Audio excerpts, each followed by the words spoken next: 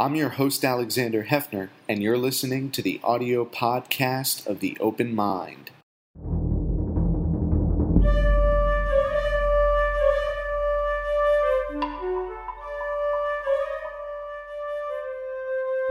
I'm Alexander Hefner, your host on The Open Mind. I'm delighted to welcome our guest today, Faiz Shakir. He was campaign manager for Senator Bernie Sanders.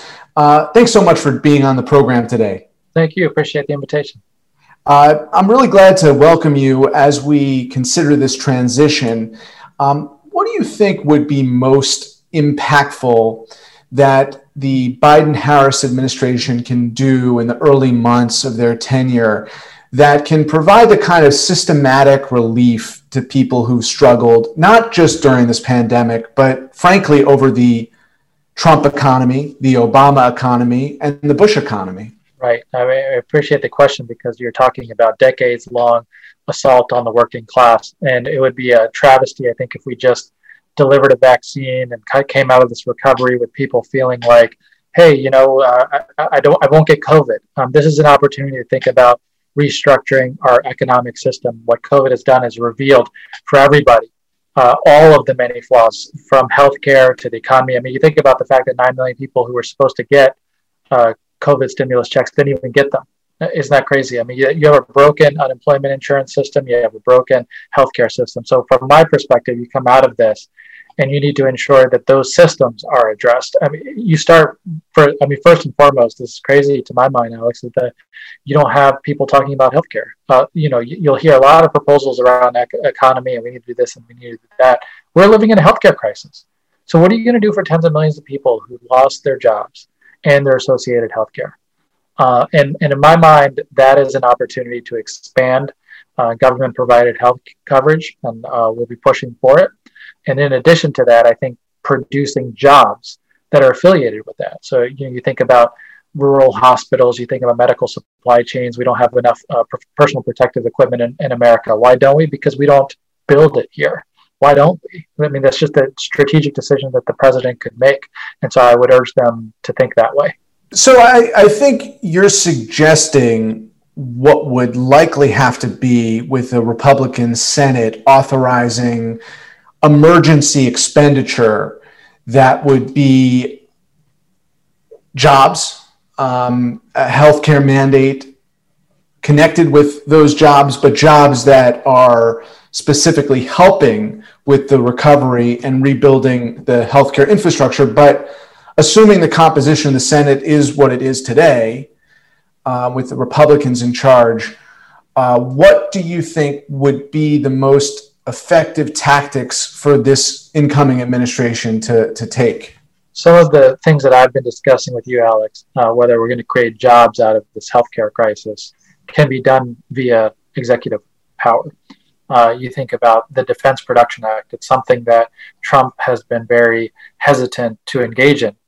But really, when you think about what the Defense Production Act was supposed to do, it was supposed to give the president the opportunity to mobilize industry in service of fighting a war. And we are, in many ways, mobilizing to fight a war against COVID. And the opportunity that the president has is to say, hey, industry all across America, here's what we as a country need in order to get out of this. And I'm going to take the opportunity through the Defense Production Act to mobilize jobs in service of creating face masks and creating gloves and creating gowns and syringes and vials. And we're going to build them all across America. We could also create the green spaces that businesses are going to need and schools are going to need in order to reopen, that we have to put those plastic dividers up, but also create them in energy efficient ways. So those are the kinds of things that you're just mobilize industry. Say, hey, I've got this unique power. But what you're talking about is just a mentality of a president who says, hey, I don't have much time to waste. People are hungry for action. I can't sit around waiting for Mitch McConnell and the Republican Senate to agree. I'm going to get stuff done. And you think about even the minimum wage, Alex, real briefly. Right. It's like, you could expand the minimum wage to $15 an hour, even higher, for all federal contractors right away, right off the bat. And then you could also attempt to do so for every employee. It would probably get to the Supreme Court. That's right. But at least you could do it solidly within the purview of federal contractors, and then say, hey, I want to do this nationwide. Right. And who's stopping me? Well, Marco Rubio in Florida, Ron Johnson in Wisconsin, et cetera, et cetera. All the senators, by the way, are up in 2022. So you can play good politics with good policy and fight for an active, disruptive agenda, Alex. I think something that says, I'm here in Washington to shake it up. So you allude to one of the two things that seem to be maybe the most strategic and immediate in progressive politics being impactful and employed right away, a $15 minimum wage and canceling student debt. Those two seem to be what the Biden camp is considering as its olive branch, if you will, to the strong Sanders supporters who didn't sit at home in some respects in 2016, but came out and deployed in a way that they weren't really deployed in 2016 in help support Vice President, now President-elect Biden's campaign. So those two issues are most on your mind, but are there others? Yeah, for sure. I mean, you think about at the end of this December, we will be hitting a moment in which millions of people could be evicted from their homes because there'll be an eviction moratorium that's being lifted. You think about food assistance all across America, people going hungry throughout this holiday season should break your heart to think about that concept. And, there's so much need for these state and local governments, for schools, for shelters to have all of the food that they would need in order to make sure the families get it.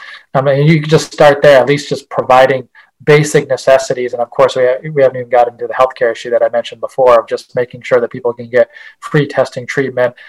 Treatment's still an issue, by the way, Alex, right? Like you might have a vaccine, but right now we're in a situation where people can't even get to the hospitals near them. They're getting overcrowded. Nurses are being stretched. So getting more people hired and hopefully doing it through the public sector, creating good paying jobs with good benefits through the public sector. In terms of systemically democratizing our economy, the canceling of student debt and $15 minimum wage they can be game changers, even incrementally applied. The other thing that can be a game changer is antitrust. But one thing that's been on my mind a lot with respect to the antitrust, the kind of modern trust busting that not just Senator Sanders talked about, but Senator Klobuchar, others as it relates to the tech industry, is what do you do with the fact that these decades of consolidation have left people behind? So I don't even think trust busting at this point is going to solve the problem. What are systemic ways besides canceling student debt and a $15 minimum wage that can address that? So when you think about the corporate concentration, which you're referring to, is creating tons of powerful monopolies in America who not only control the economic system, but they control the political system. You're right that there's big tech that happens to have inordinate influence, gets a lot of attention. In my mind, some of the worst impacts of corporate consolidation are felt by workers all across America. When you think about the fact that these meatpacking facilities tend to be centralized, you think of so much of our food production and millions of small, but even like hardware stores, right, increasingly centralized. That means that for the workers' perspective, in order to try to clamor and fight for a little bit more of a slice of the pie, they aren't able to do so. You think about like McDonald's, who's making millions of dollars during this pandemic. So many companies that are COVID profiteers making millions and billions of dollars. And yet the workers do not have the opportunity to push and agitate for having a bit of that slice of the pie. So what could actually do the trick there? I mean, we're gonna have to raise these corporate accountability campaigns of pushing them, as you mentioned, not only to break them up, but demand that workers have seats on the board and are getting fair shares of the profit. And in my mind, we think about, Alex, there's a lot of things to hate about Donald Trump. One of the things, I think, one of the very few things to emulate about him is that the guy was always on the warpath. Every day wakes up with a grievance and he's swinging. He's fighting the defense secretary. He's fighting Tony Fauci. He's fighting, large multinational corporations across the board. He's, decrying them on Twitter. And what he's doing, he's animating a struggle. He's animating a fight. And I would ask you, Alex, the last time you ever heard a major Democrat criticize a large multinational corporation, outside of Bernie Sanders, right? Who is criticizing the behavior and the conduct of some of these large multinational corporations? The answer is really nobody. And so now's the time. I mean, not only should the politicians do it, but citizens should be clamoring, particularly with these quote COVID profiteers who are making bank during, one of the worst assaults on workers across the country. I probably could name a number and answer your question on big tech. I mentioned Klobuchar. I think that's fair. What I think we're both pointing to is that in trust busting or monopoly combat, there can be systems adopted that are profit sharing that can address the void and the inequity from the workers' perspective over these decades. Let me segue to ask you an electoral question as the person who managed Sanders' second presidential campaign. There's been a lot of analysis of why Biden's performance was strong and stronger than the coattails that an incumbent or even a challenger would normally have, in the sense that Biden won with a decisive electoral college margin, adding to the Democratic coalition.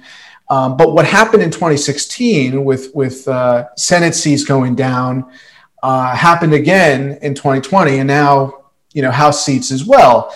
But I wanted your analysis of why you think Biden succeeded where down ballot Dems failed in the House and on the Senate side. Well, Biden is somebody who has been in office for close to over 40 years, I believe. I mean, the public has a good sense of who he is, his character, his decency. He's a genuinely nice guy. If you ever run across him, he's always got a friendly word and shake your hand and all those kinds of things that you would expect of a decent person. And that's come across. It's not just that it's mere niceness to another, but I think that the nation has seen him obviously as vice president, and particularly when you're fighting Donald Trump, that desire for really turning the page, and he would say return to normalcy or a sense of decency again, it had strong appeal. And what you saw, I think, in many races across the country is Biden outperformed most Democrats across the board. I mean, he was outperforming them strongly, and I think a lot of that has to do with Joe Biden. I mean, I think people liked him. They saw him in the primary, they liked him in the general election, especially when you posit it up against Donald Trump. The challenge, in my view, was it wasn't as if there was an agenda, a specific agenda attached to it. And, we would push and argue for, elevating some of those agenda items, whether it was, as you mentioned, $15 minimum wage, taking on prescription drug prices, expanding that public option, during the, during our Bernie Biden task forces, we urged him to expand Medicare eligibility age down from 65 to 60. He did so, but we didn't really talk about all that much. And I think when you're trying to generate an agenda and say, hey, this is what I am going to do when I enter office, and I'm going to need to do it with a team, right? I'm going to need congressional Democrats alongside me so that people can see the picture of what it is that you want to accomplish. I think that piece I would have accentuated a hell of a lot more, right? Like I not only need to enter office, I need to enter office with a variety of people here who are going to allow me to pass X, Y, and Z. And, my constructive criticism of them is that they didn't really focus on an agenda. It was far more about Joe Biden as a person. So it was almost a repeat of the kind of conservatism in the Clinton campaign, which was an assumption about they're likely to be victorious, and therefore the coattails may be there, may not be there, but we can expect a solid win. During some of his earlier campaign appearances, he talked about the importance of a Democratic Senate. But I think you're pointing out that he stopped mentioning that. But not only the need for a Democratic Senate, but what we are going to do. Understood. But like you said, it's startling to realize that he did pause on that, and maybe it was in his attempt to run an apolitical or kind of bipartisan campaign in the pursuit of the normalcy. But is do you think that had he fought and said it's returning to normalcy is about electing folks who ran and lost, like Greenfield in Iowa or Cunningham in North Carolina, do you think that it would have made a difference? Because at the end of the day, Biden lost North Carolina and he lost Iowa. He also lost Montana. Maine may be the only place it could have really made a difference. I guess I quibble with the notion of whether, in my mind, that the severe challenge now facing Democrats is we're losing working class voters all across the country. And people making under $100,000, certainly people making under $50,000, people without a college degree.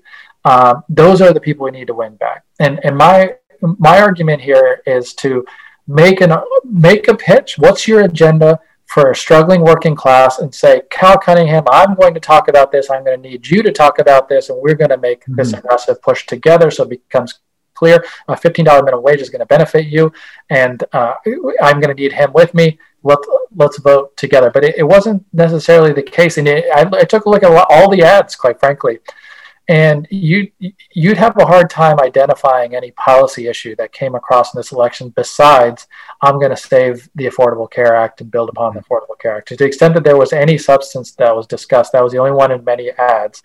Other than that, you heard a lot of decrying of Donald Trump in a return, obviously, to some sense of decency. I watched, as you probably did, a number of those Senate debates, and they were talking about economic fairness. I mean, they were talking about the failure of the Trump tax cuts for the wealthy. They weren't talking about it in the way that Bernie Sanders talks about it. But when you talk about resonating with blue-collar workers, it's not clear if there was a kind of tribal element in there, some of them sticking around with Trump. But I have a problem with the idea that this tax the wealthy, even though it's the right thing to do. I have a problem accepting that it can work. I maybe I'm wrong, but that doesn't seem to be a motivating force. Well, my point here is that when you're talking about an agenda that helps working people, you have to excite them around it. You have to really discuss it in a way that makes them feel that not only are you credible and authentic about it, but that it is, you are mission driven about doing something about this matter. And that's, I think, obviously Bernie Sanders gets that across very clearly on the way he talks. And I would urge, more Democrats to try to emulate that. On your point of tax fairness, I honestly still believe that, most people understand Washington, D.C. as having been corrupt, and that corporate corruption is a big problem. And the one tell for you on that is the way Donald Trump talks about, despite the fact he passed a corporate tax cut, right, that really benefited the top 1%. To hear him go out and discuss this issue, or any issue involving large multinational corporations, he makes you feel like he's taking them all on, that he's trying to drain swamp. He's beating up on them every single day. Right? That's what he wants you to believe. I'm filing suits against Google. Look at me. I'm so tough. I take all these guys on, despite the fact that by action, he's benefited them. So my point of this is, like the theater of politics, Donald Trump is smart enough to know. I'm not going around saying, look, I just threw out billions of dollars to large multinational corporations and I'm doing such a great job. No, he's telling everybody I'm taking them on, right? Despite the fact that he's not really. However, that's the theater that he's selling. Speaking of theater, as someone who also worked at the ACLU, I think another reason that it was surprising that while there was historic Democratic turnout, there still wasn't a larger margin in many places, and that Democrats weren't competitive in Ohio or Florida. And when I say not competitive, it's a difference of a few 100,000 voters in a place where millions of people are voting. So it's competitive, but just not enough. With Justice Ginsburg's death and the appointment of Coney Barrett, it seems to prove the point that when Democratic strategists say, like, nothing will ever change, that the court doesn't motivate Democrats. Like, well, maybe Democrats will be motivated if this court, if this court makes contraception illegal. Like, there may be specific decisions that will motivate liberal voters. But is your sense that those people all came out? So everyone who was appalled by Ginsburg being replaced by a reactionary, they all voted? Or is your thought that it still didn't matter to enough people and that the Democratic coalition could have been larger, but it wasn't? No, well, first of all, actually, Joe Biden, I think at the end of the day, will get 14 million more votes than Hillary Clinton got. Right? That's a substantial jump, and I mean, obviously a surge. However, Donald Trump will have gotten millions of more votes as well, which is the more surprising element. And in my mind, that's about the fact that he's demonstrating to people that he's the disruptor in Washington who is getting stuff done, right? I mean, he's getting actions done. Look, I'm getting people on my court. I'm beating up on these corporations. I'm quote unquote draining swamp. I'm building walls. I'm doing things for my base constituents, and I am in many ways doing it through disruption. And people I think that even in the style and the manner in which he's operating, that he gives a sense of alpha, right? I'm in charge. I'm in control. I'm shaking this bull by the horns. And I think in that way, obviously generates more excitement, particularly when you think about that working class problem. Like for many working class people, the government has not been a valuable factor in their lives. They don't see it as being beneficial, and it's distant. And then Donald Trump's over there in that distant land, shaking stuff up for me, which is in their minds a good thing. So I say, with all due respect to your question, I'm like, I think we were building up and have generated increased enthusiasm, excitement around a Democratic agenda. It just hasn't been enough to peel off his support. And that's where you have to, I think, look at is as you try to bring more people into the political process, which is project number one of Democrats, bringing more, people of color, young people who are not yet voting in historic numbers. If you bring those into the process and then you start to peel off historically Democratic voters who've gone to Trump, now that's where my head is at, right? Like we're building up a good base of Democratic support for Joe Biden, and have it on the presidential ticket. But in order to win these down ticket races, you're going to have to start to peel. Right. And that's what we're not yet there on that score. Is Georgia the best example of how you can emulate the 50-state strategy? Well, so certainly Georgia. One thing to understand about Georgia and Arizona, two kind of bright lights for Democrats in this cycle, and we'll see how these Senate contests turn out. But Mark Kelly winning, obviously, in Arizona, Biden carrying the state, is that those two states, unsurprisingly, have had significant grassroots organizing, not just in the last year, but for the last few years. In Arizona, it was largely driven, by the efforts to oust Joe Arpaio back in the day and fights against Governor Jan Brewer and the Show Me Your Papers law. Got a lot of people engaged, wonderful groups on the ground. Malucha and others have been organizing, and guess what? Voila! More people show up to the polls, and good things happen for Democrats. In Georgia, Stacey Abrams was really the kind of the inspiration of, taking her successful gubernatorial run, successful in some respects. Obviously, she lost, but generating enthusiasm, excitement, and then building upon it and getting even more people engaged. And I think that Biden ends up benefiting. So for many Democrats, that lesson is an important one to take away: is that you can't just show up in the election cycle. Some of that legwork will need to have been done on organizing on the ground for years and years in advance, and can tip the scales, particularly in these very tight elections. And in those states like Ohio and North Carolina, Iowa, Montana, where there may be some room for growth, do you think it's the open tent approach, or that is open tent to a kind of more social conservatism, or is it bringing new voters into the process, or both, that would potentially make a state like Montana or Iowa or Ohio winnable for the Democrats in 2024? Well, increasingly we're doing a good job of being a pluralistic party, and we're building our tents and expanding our reach. However, I think sometimes what gets lost is we are supposed to be the fighters for a working class in this country. And I don't think that piece of the puzzle comes through as starkly and as clearly and as cleanly as it can. And it's not just mere politics. I mean, you and I were having a policy discussion to start this thing. It's policy too. You have to have, origins of ideas. Let me ask you that about that to close. Short of being labor secretary, your old boss, Senator Sanders, and Liz Warren too, to the extent that they are bedfellows on economic populism and fairness. We talked about the minimum wage, we talked about antitrust, but based on your sense of Senator Sanders and his campaign, what would he feel,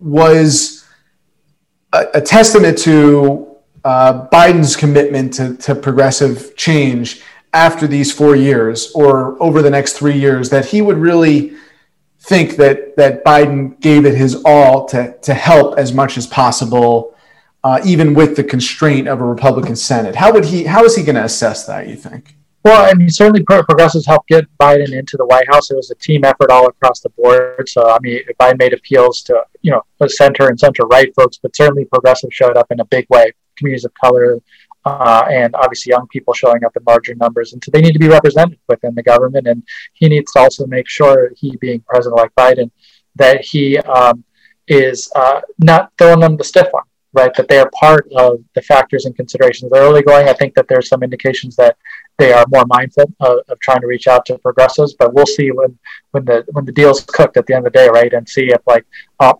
progressives around them, are they challenging their own bubble thinking of how to best reach out to them, how to use their powers. You and I were discussing Defense Production Act, Vacancies Act, however you want to discuss presidential powers, clemency powers, legalizing marijuana, etc. Are you thinking big? Are you thinking bold? Are you saying, hey, I'm not going to do things status quo?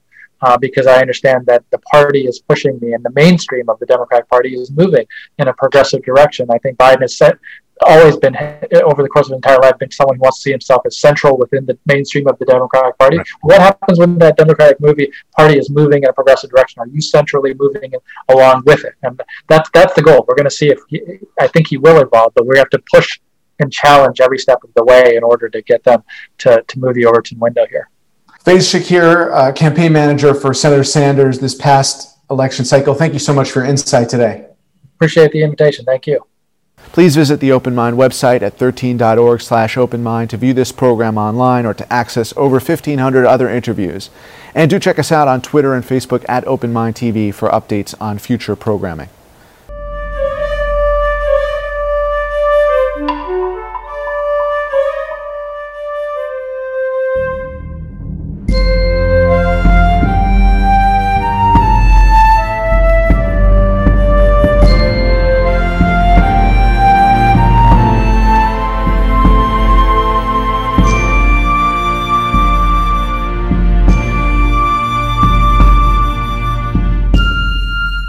Continuing production of The Open Mind has been made possible by grants from Ann Olnick, Joan Gans Cooney, Lawrence B. Benenson, the Engelson Family Foundation, Alfred P. Sloan Foundation, the John S. and James L. Knight Foundation, William and Flora Hewlett Foundation, Joanne and Kenneth Wellner Foundation, and from the corporate community, Mutual of America.